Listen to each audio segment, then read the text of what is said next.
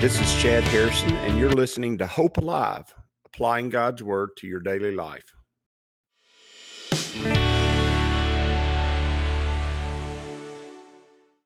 Hi, this is Chad Harrison, and I am the teaching pastor of Lake Community Church and have been serving as a pastor for 25 years.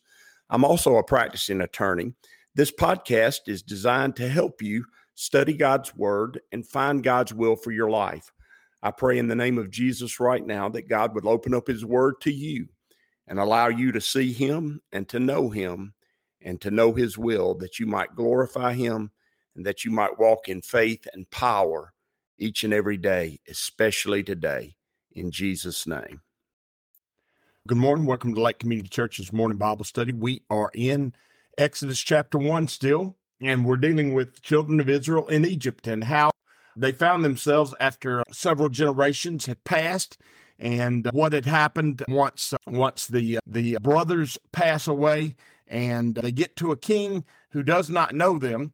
And the passage that we're in, starting with verse 11, because as the new Pharaoh takes in, he realizes that the children of Israel are many in his land, and he begins to oppress them or afflict them.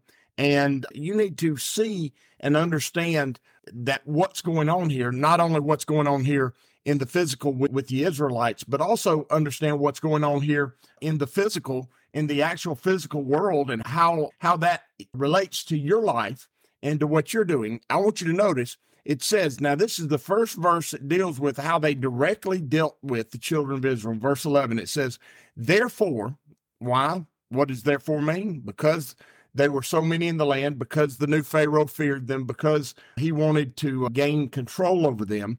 Therefore, they set taskmasters over them to afflict them with their burdens. Now, notice, the taskmasters here are there to afflict them over their burdens. Now, in the real world, what they did was they gave them work to do. But in our spiritual lives, you need to see that the way the enemy tries to enslave us to the world, the way the world tries to control believers, is they afflict us with our burdens. Now, you have to understand what that means. You naturally have burdens. Now, I wouldn't say naturally in the way God originally created you do you have burdens, but we, each and every one of us, have a sin nature. And that sin nature, and this is what's so wild about our sin nature, even though there is no sin that's not common to man, meaning that we are naturally sinful and that we do sin, but the Bible does say that we do invent new ways to sin. We come up with new ways to involve our flesh in sin. Even though the Bible teaches us that, you need to get that you have a sin nature that plays out in the world that you live in a very unique way. Just like God made you uniquely to glorify Him, so also your sin nature uniquely works out sin in this world. And remember, sin is doing something that's outside the will of God. And so we naturally, in our own walk with God, we naturally do things because of that sin nature given to us by Adam. The Bible says in Hebrews that through one man, Adam, sin entered the world. If it entered the world through Adam, then it was passed on to us in that sin nature, which means that we gained it it literally is an inheritance given to us by our fathers. And so that sin nature makes us naturally tuned or naturally turned toward choosing our will, choosing the world's will, choosing someone else's will over God's will. And that makes us sinful. If I choose to do my own will over God's will, that's sin. If I choose to do what the world is trying to get me to do that I know is not in the midst of God's will, that's sin. If I choose to do what my friends or what my girlfriend or what my family wants me to do that I know is clearly outside of God's will, that's sin. And so sin, as you can tell, can get very complicated. In your life, your sin nature is very complicated. And remember, the enemy has been watching humanity for for millennia past, for thousands and thousands of years. And they know how to enslave. And when I say the enemy, I'm talking about the fallen angels. I'm talking about Satan.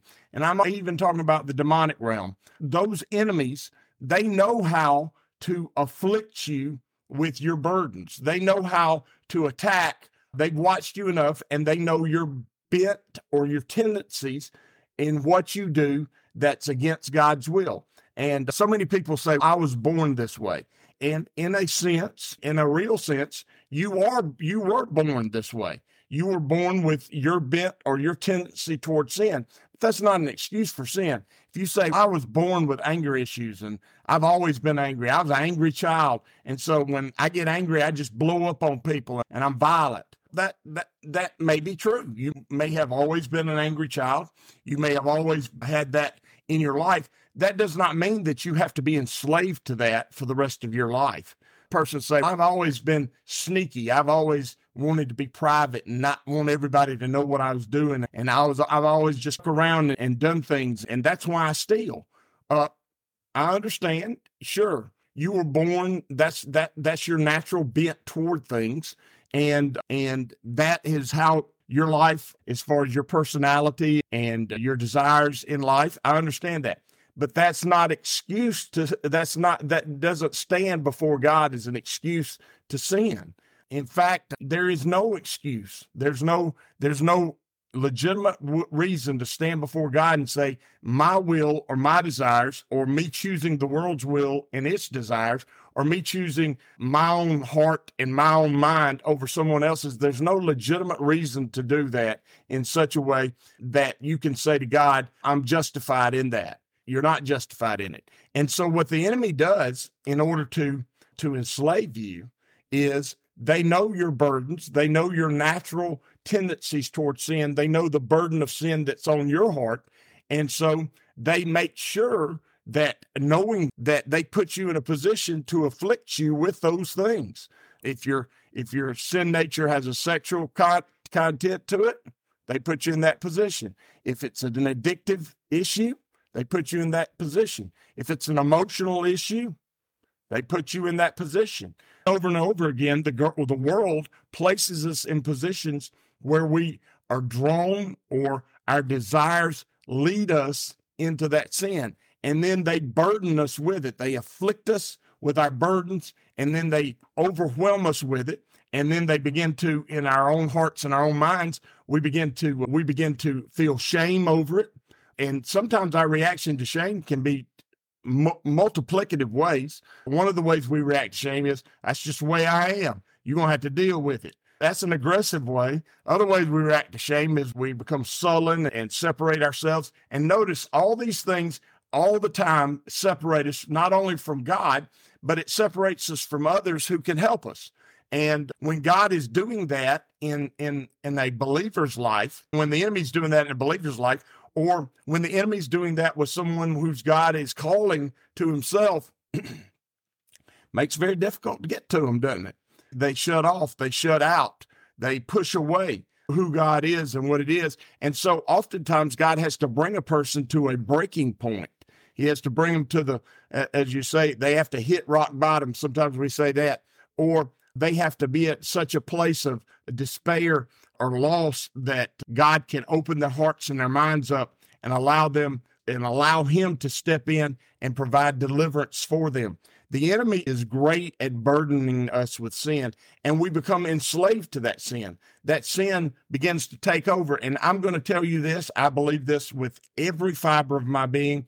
The more I've dealt with human beings in all kinds of realms. I've dealt with them in sports, and I've dealt with them in church, and I've dealt with them in the business world. I've dealt with them in the legal field. I've dealt with them. I just deal with people all the time in every situation around them. The more I am convinced that it's beyond doubt that humanity is burdened and struggling with sin, and that the sin that is in their heart separates them from God. It separates them from other people. It separates them from any feeling of purpose or direction. And it's devastating. It is just absolutely devastating. Sin or not God's best, not choosing the will of God over your own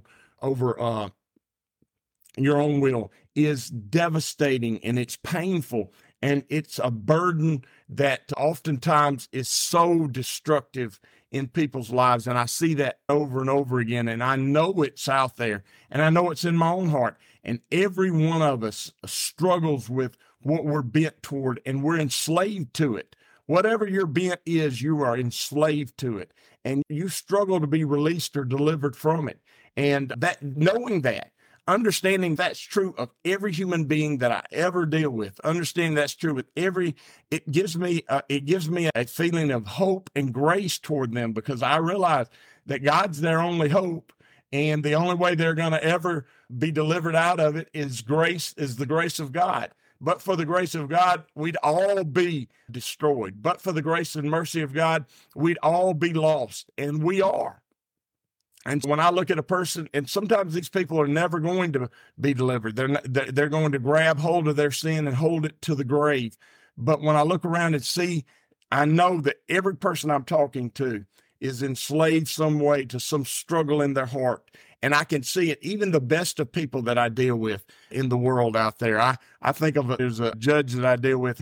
I can tell he's burdened with the position when he's dealing with some of these things, because they'll sigh sometimes, and I'm thinking, yeah, that sighing from that burden of sin, that burden of struggle, that burden of this world. Wow. You can just see it everywhere around you. If you'll just look, people react to their burdens different ways, but they're all a reaction to that struggle that sin is placed on them. And notice, the world has us build for the world's purposes. It says, and they built for Pharaoh's supply cities, Pithom and Ramses.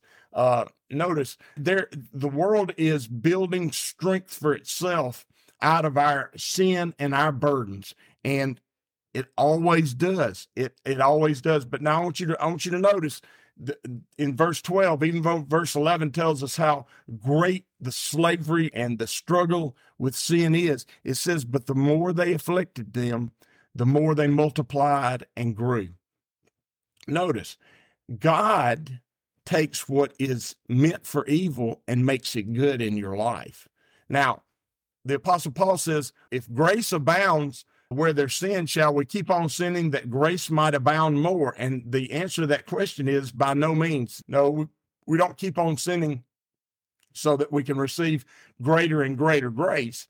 But you need to understand, when you're dealing with people, when you're walking through life with people, when you're struggling through their burdens and their afflictions, you need to know that the affliction that the enemy would place on us is God's impetus for and greatness. And those things that afflict us the most are the things that God uses to make us the greatest in his kingdom. And what the world would desire to enslave us to, God delivers us from and makes us powerful because of it. And that's what verse 12 is saying. But the more they afflicted them, the more they multiplied and grew, and they were in dread of the children of Israel. Let me tell you something. The enemy that is afflicting us, the world that is trying to enslave us, the demonic that is trying to control us, is in dread of us, because we have the power of God inside of us.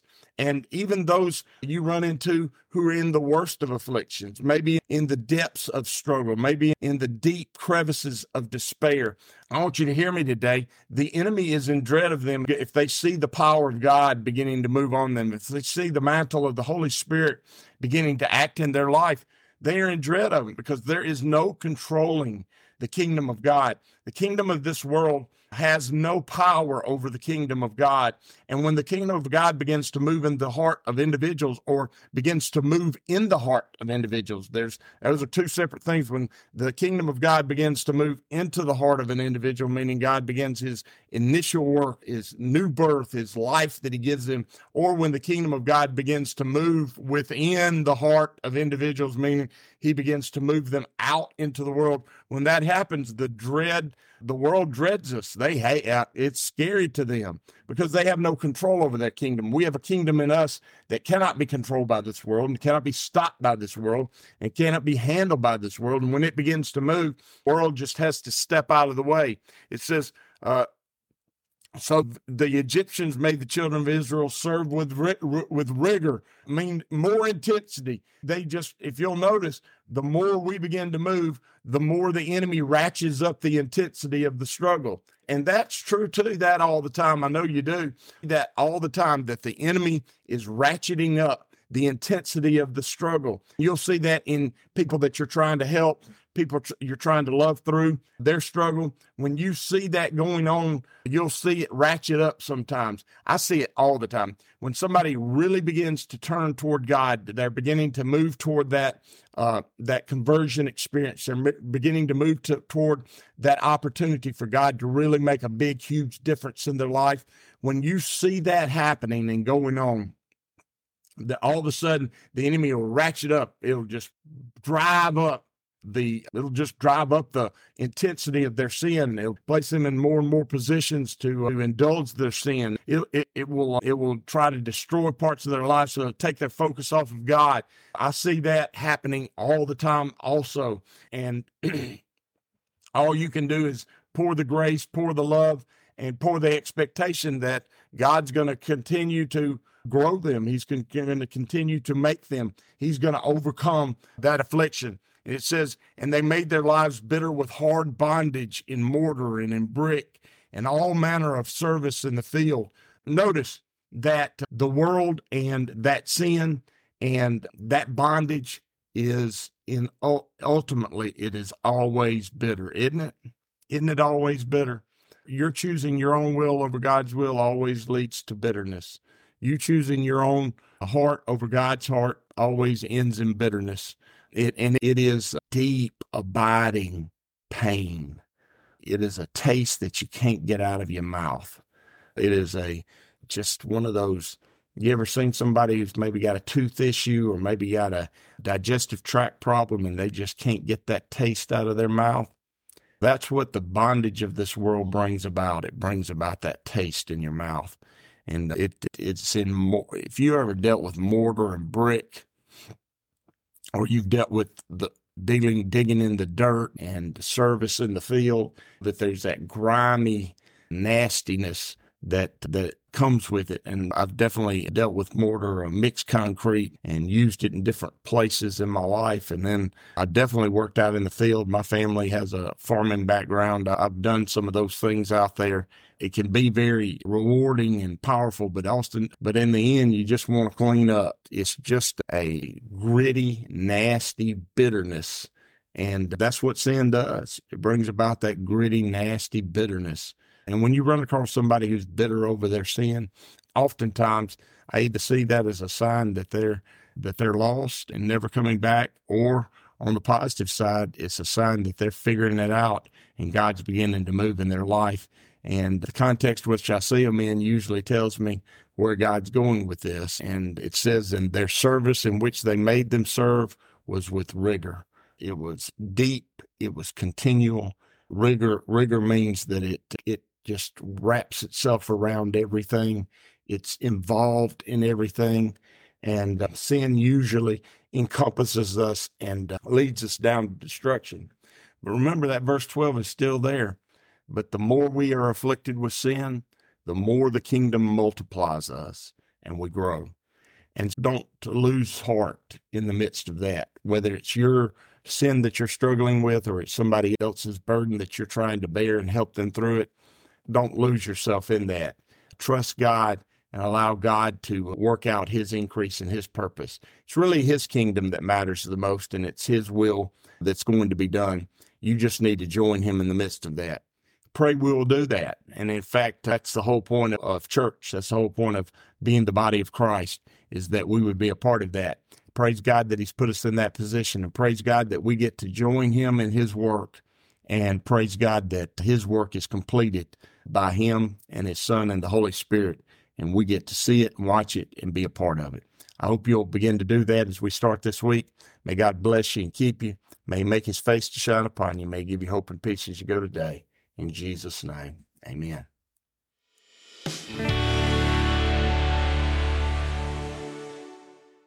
As you go today, I pray that the Lord will bless you and keep you, that he'll make his face to shine upon you, and that he will give you hope and peace today in Jesus' name.